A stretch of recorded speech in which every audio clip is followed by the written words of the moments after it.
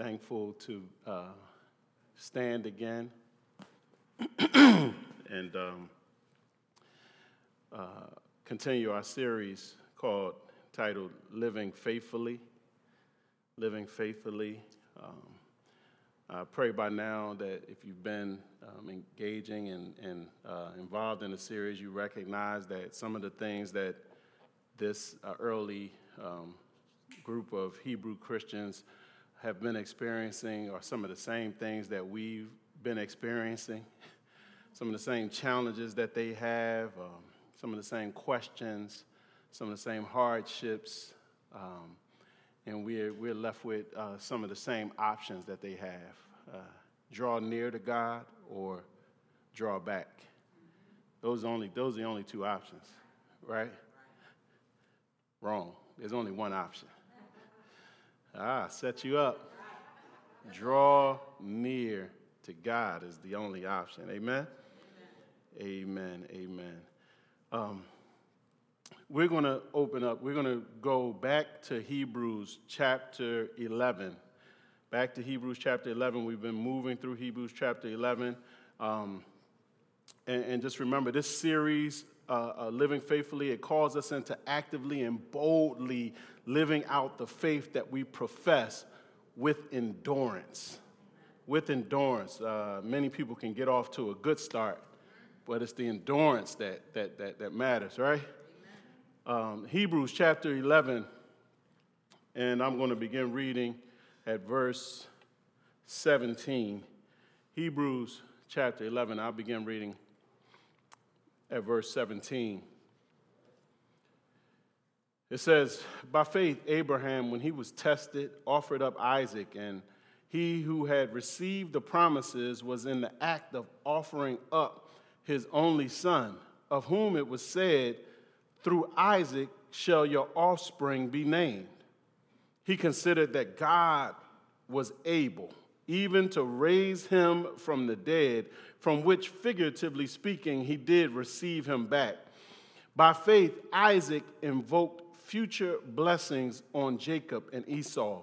By faith, Jacob, when dying, blessed each of the sons of Joseph, bowing in worship over the head of his staff. By faith, Joseph, at the end of his life, made mention of the exodus of the Israelites and gave directions concerning his bones. Concerning his bones. Heavenly Father, Lord, we thank you for the record of your faithfulness. We thank you, Lord, for the record of your faithfulness in Scripture, in the lives of the patriarchs and the saints that have gone on before us, Lord. We thank you, Lord, for the record of your faithfulness in our own lives and our own memories. Lord, if we are honest, we know you've been faithful. And we thank you, Lord. We thank you for the measure of faith that you've given us. Pray now, Lord, that your presence and your spirit will prevail in this room, in our hearts, our minds, and our ears. Allow us to receive, Lord. I ask for fresh anointing to preach and anointing to receive your word. I ask, Lord, let the words of my mouth and the meditations of my heart be acceptable in your sight, because you are my strength and my redeemer. In Jesus' name, amen. Amen, amen, amen.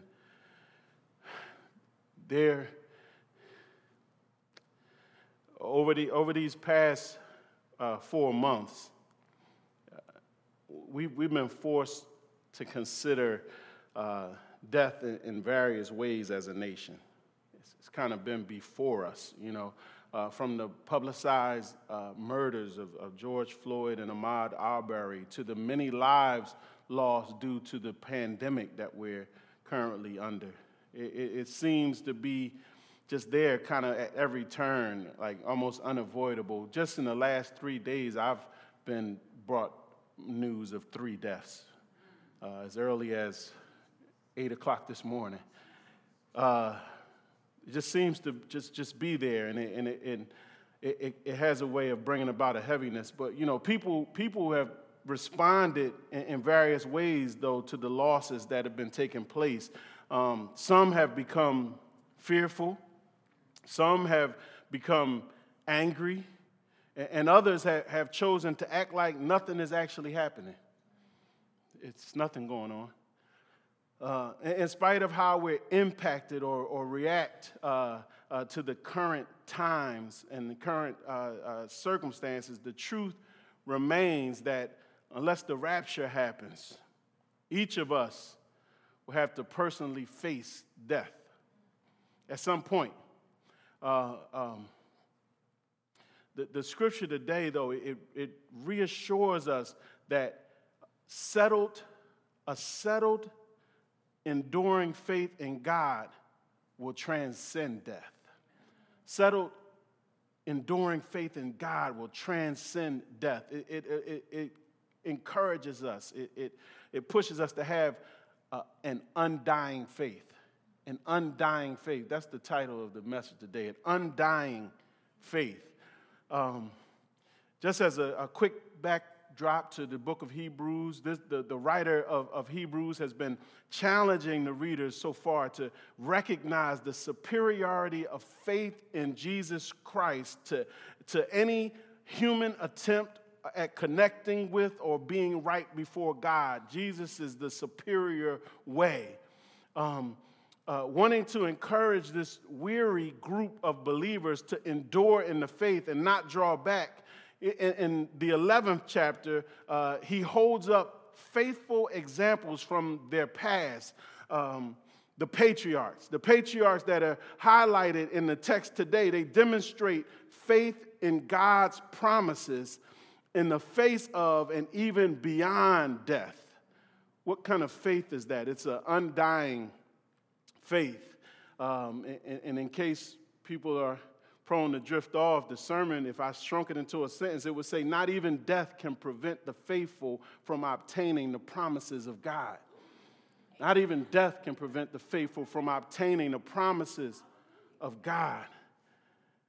Listen, it says, by faith, Abraham, when he was tested, offered up Isaac, and he who had received the promises was in the act of offering up his only son, of whom it was said, through Isaac shall your offspring be named.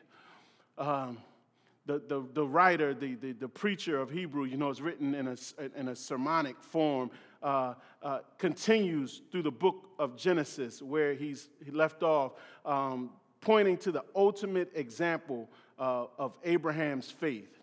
For more context, let me just read some of the verses that he pulls from in Genesis. Let me share. You just listen and follow along. In Genesis 22, he says, verse 1, he says, after these things God tested Abraham and said to him, Abraham, and he said, here am I. He said, take your son, your only son Isaac, whom you love, and go to the land of Moriah and offer him there as a burnt offering on one of the mountains of which I shall tell you. So Abraham rose early in the morning, saddled his donkey, and took 2 of his young men with him and his son Isaac. And he cut the wood for the burnt offering and arose and went to the place of which God had told him. On the 3rd day, Abraham lifted up his eyes and saw the place from afar. Then Abraham said to his young men, stay here with the donkey. I and the boy will go over there and worship and come again to you. Skip to verse 9. It says, when they came to the place of which God had told him, Abraham built the altar there and laid the wood in order and bound Isaac, his son, and laid him on the altar on top of the wood. Then Abraham reached out his hand and took the knife to slaughter his son. Just like last week, we see this radical obedience from Abraham that's classified as by faith. It seemed that to me, his faith would have been already proved when he had picked up and left everything and he went out traveling to a place that he didn't know at the word of God. It seemed like God would have said, yeah, he's the one. I see it now.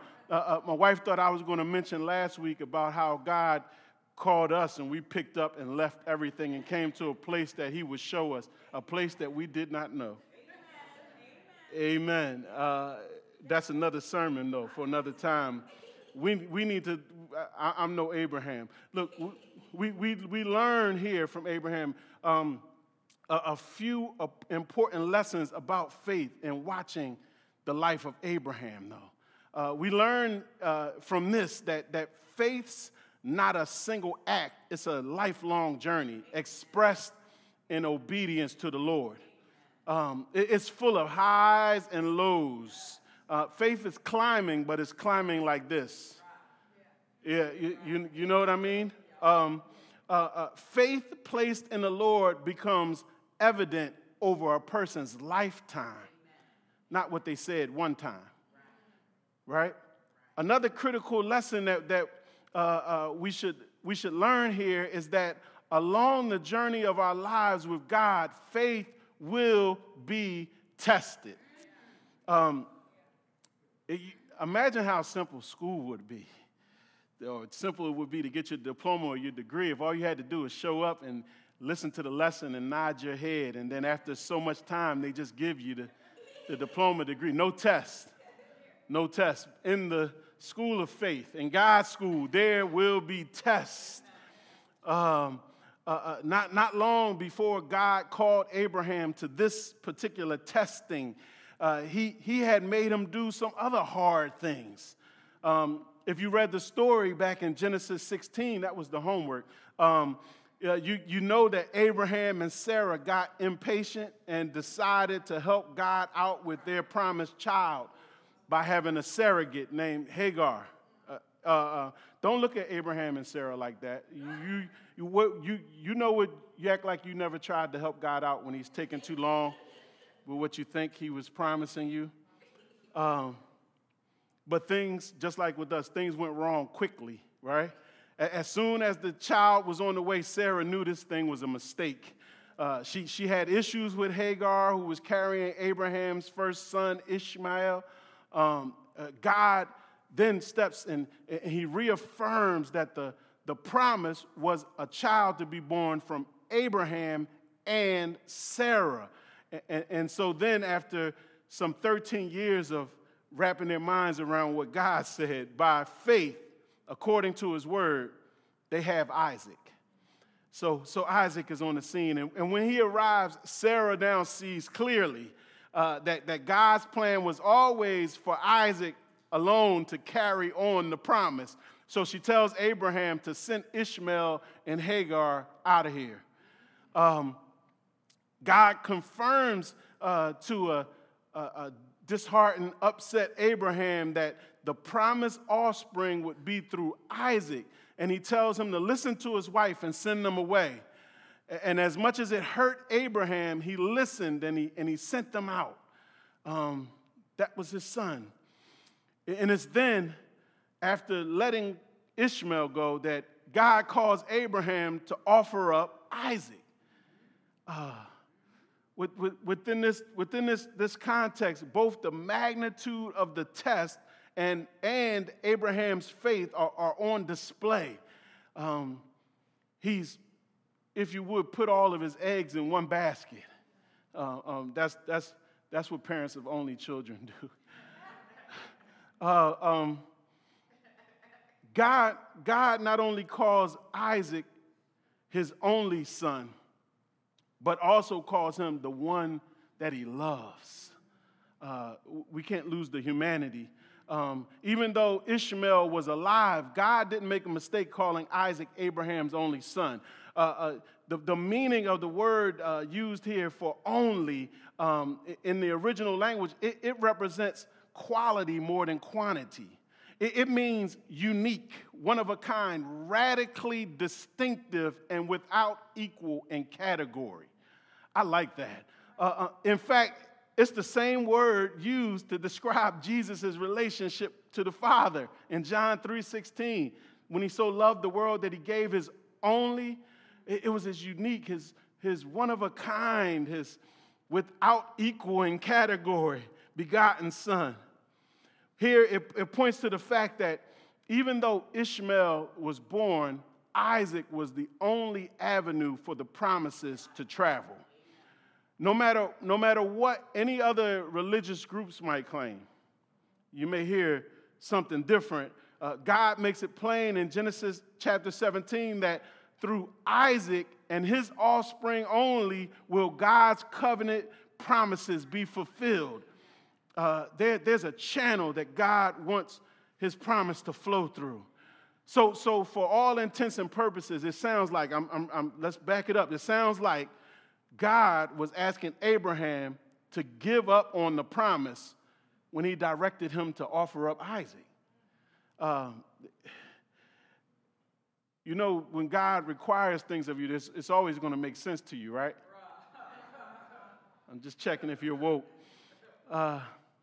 Not only would Isaac's death logically stop the flow of the promise for Abraham, Abraham loved Isaac.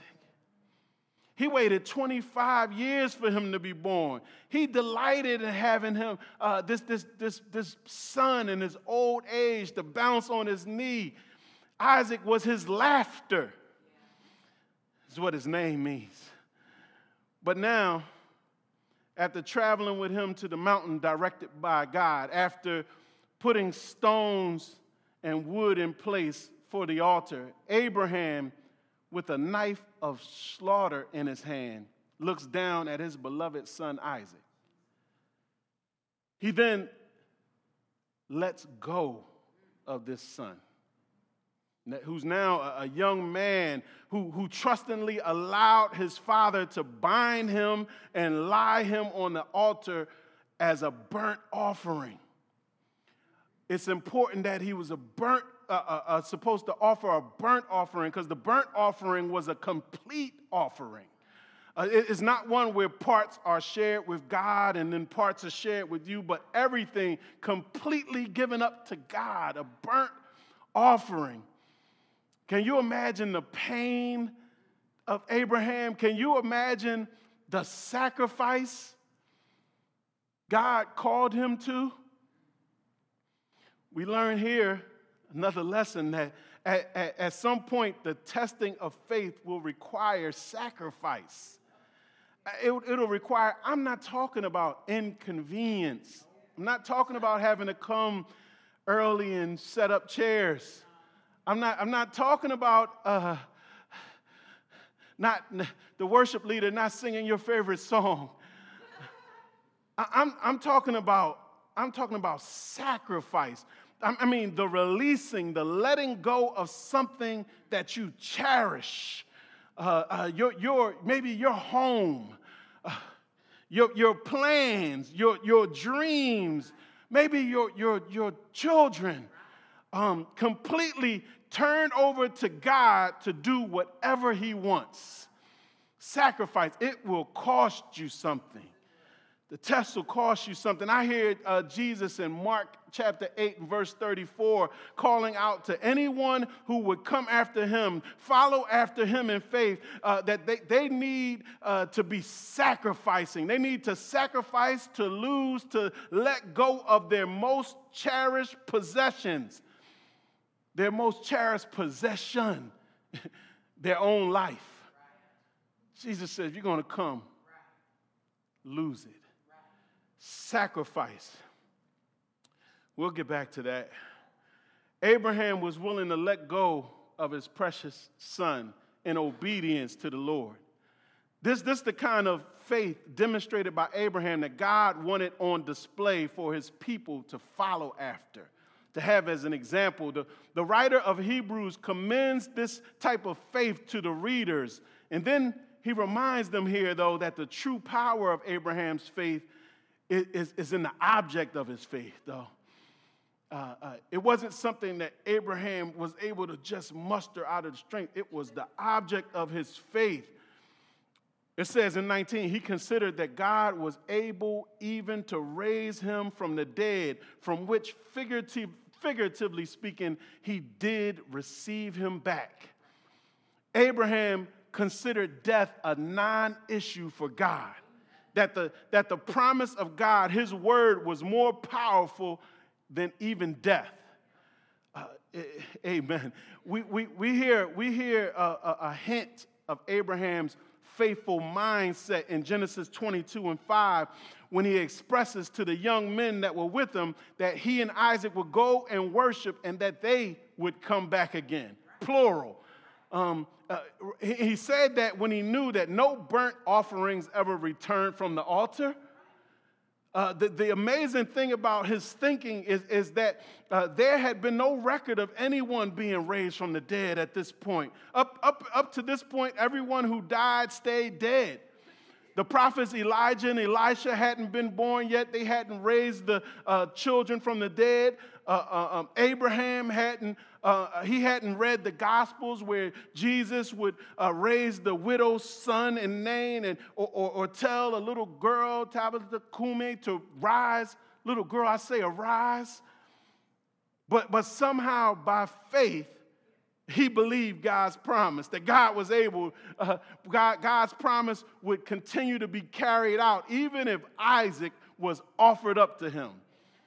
He considered God was able. Is there anybody that considers God to be able?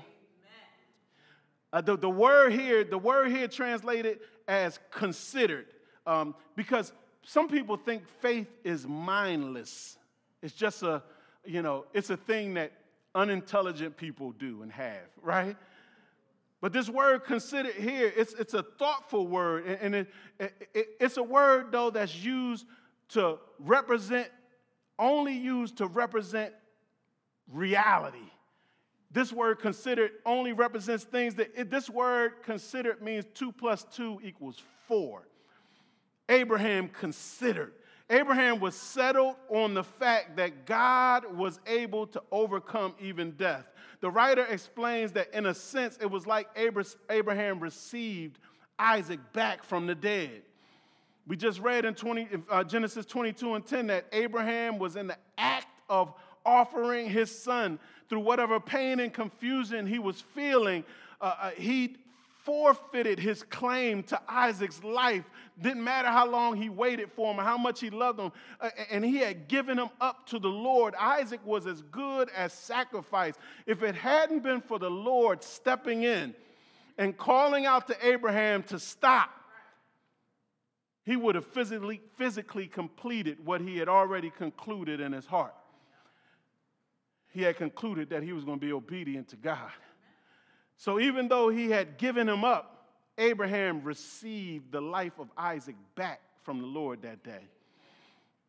It wasn't a physical resurrection, but it sets the stage for things to come. The writer now holds up snapshots. He goes on holding up snapshots of other patriarchs. You know, if we kept reading, though, in Genesis 22:13, we see that God provided, at the time of that sacrifice, a ram to sacrifice as a substitute for Isaac. And again, God providing his own sacrifice is setting the stage for things to come. But the writer wants to progress through these snapshots of faith of the patriarch. And he wants to look at their undying faith, their faith that looks beyond death to the fulfillment of the promises. He holds them up. He says, by faith, Isaac invoked future blessings on Jacob and Esau.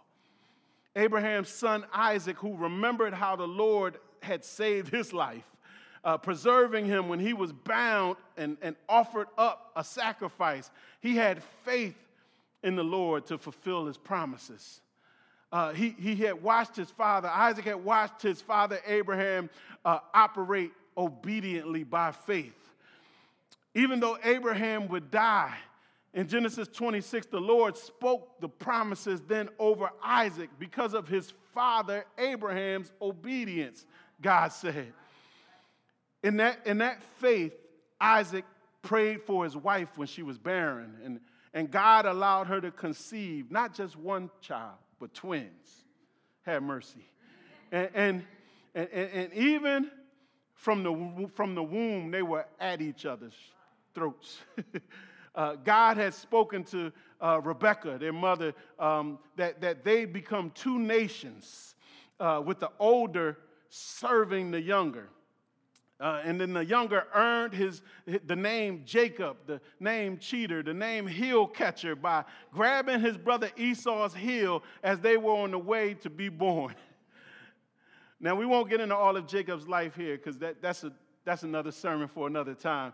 But you got to read it. I can't make this stuff up. But I will say it was his cheating that swindled the birthright from his brother, his older brother Esau, and later, with the help of Mom, he took the blessing that Isaac, his father, had intended for his older brother Esau. Can you see what's happening here?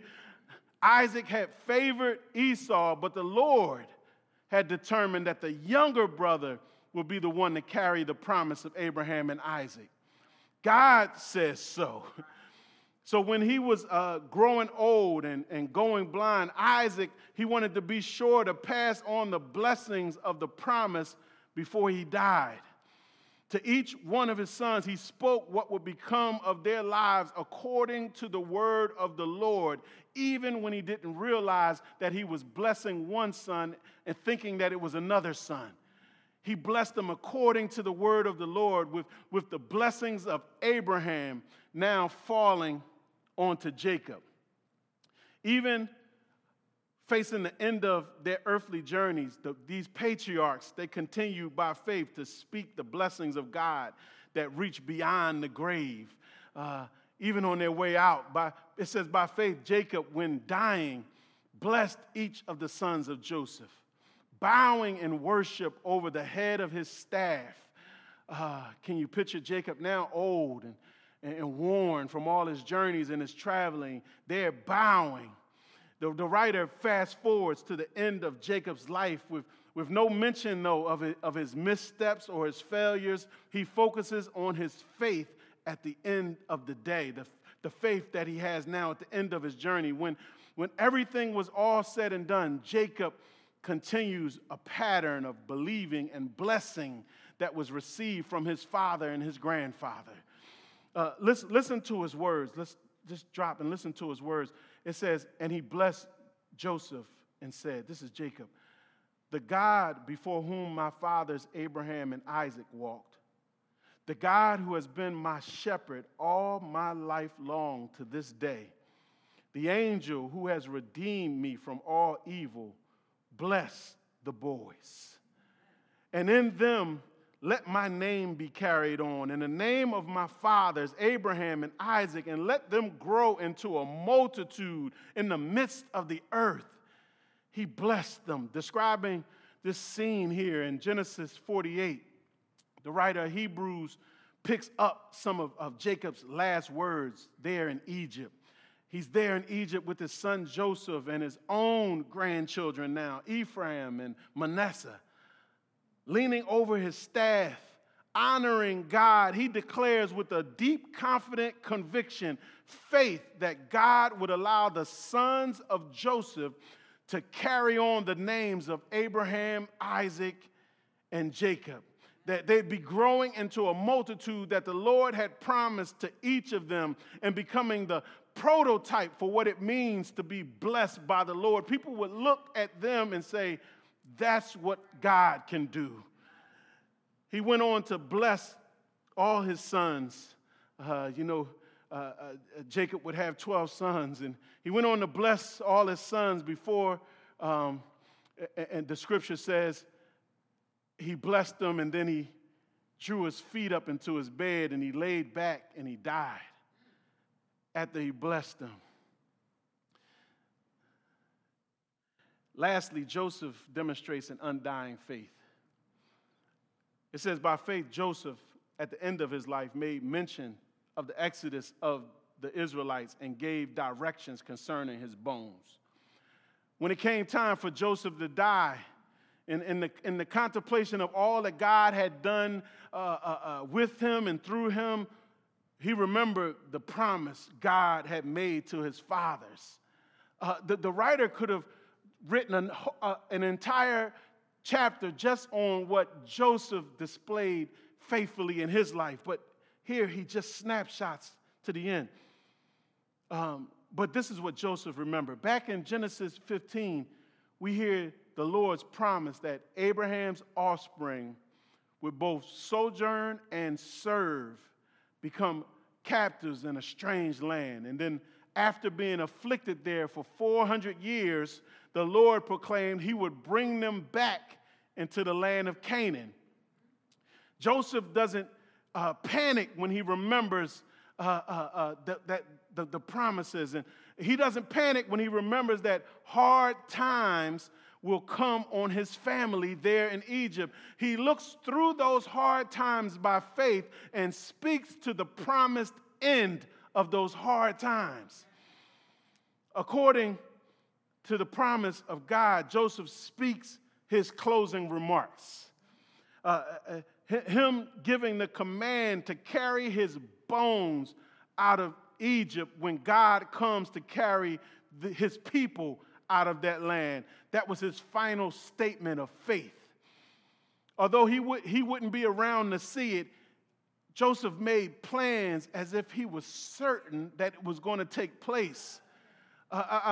They would be a nation, and God would bring them into the land of promise. All of them. At the end of their days, all these patriarchs passed on the blessings of a tested, undying faith to those promised by God to come after them. What are we passing on by faith to those promised to come after us? By faith, these first readers and anyone else found in Christ are a part of God's promise. We should live with the same undying faith to the end. And that faith, it should be something that could be looked at, something that can almost be touched by someone else. Does our faith demonstrate or declare something of God's future work? Let me say it this way. Are we living like God is going to do what he said he's going to do? When people see us, do they get a jump start on what the Bible says?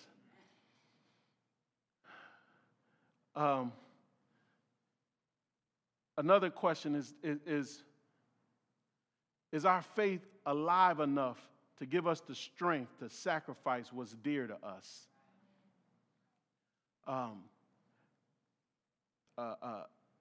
Heinrich Huber, he's a German theologian. He said, faith makes us strong to offer up that which is dearest to us. Do we hold that kind of living faith that'll let go and let God? That kind of faith that'll say, I want, but God says. I think, but God says. This is the faith that we're called to. We have parents and grandparents here and surrogate parents and aunts and uncles. There's something that we are to be passing on. We can't hear about, no more talk about lost generations. It's something that we are to be passing on, but we have to live it to pass it.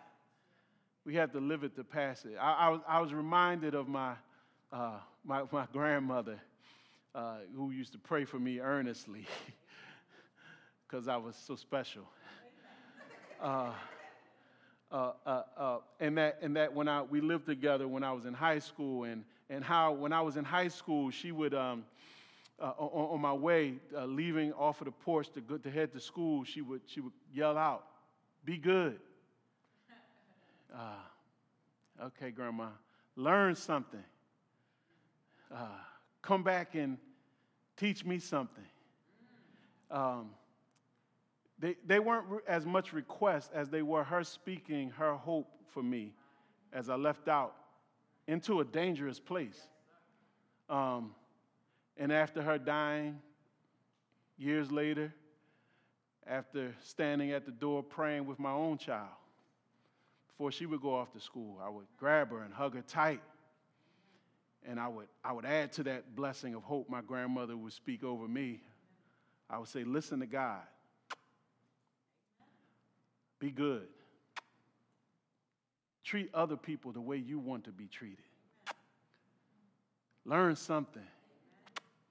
Have fun. I would speak to her total being, and then one day, Lord be willing, after I'm gone, she'll speak to her children. And the faith will continue. Undying, undying, undying. Amen. Amen. Amen.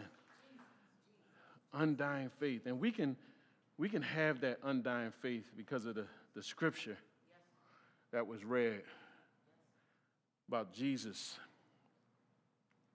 and what he had done. When he knew the burnt offerings and the sacrifices wouldn't be enough, he said, get a body ready for me. I'll go. I'll get them back. And he came. He lived perfectly. He walked out, faith personified, and called us to himself to live that life that God desires for us, life reconnected to him. Let's pray. Father, let your word be rooted in our hearts, growing in our spirits, and overcome our flesh forever. Let it not be, Lord, just a time of nodding, assenting, but a time of, Lord, commending, receiving, and then living what you call us to. We thank you for this. We thank you for it in Jesus' mighty name. Thank you for the faith. Amen. Amen. Amen.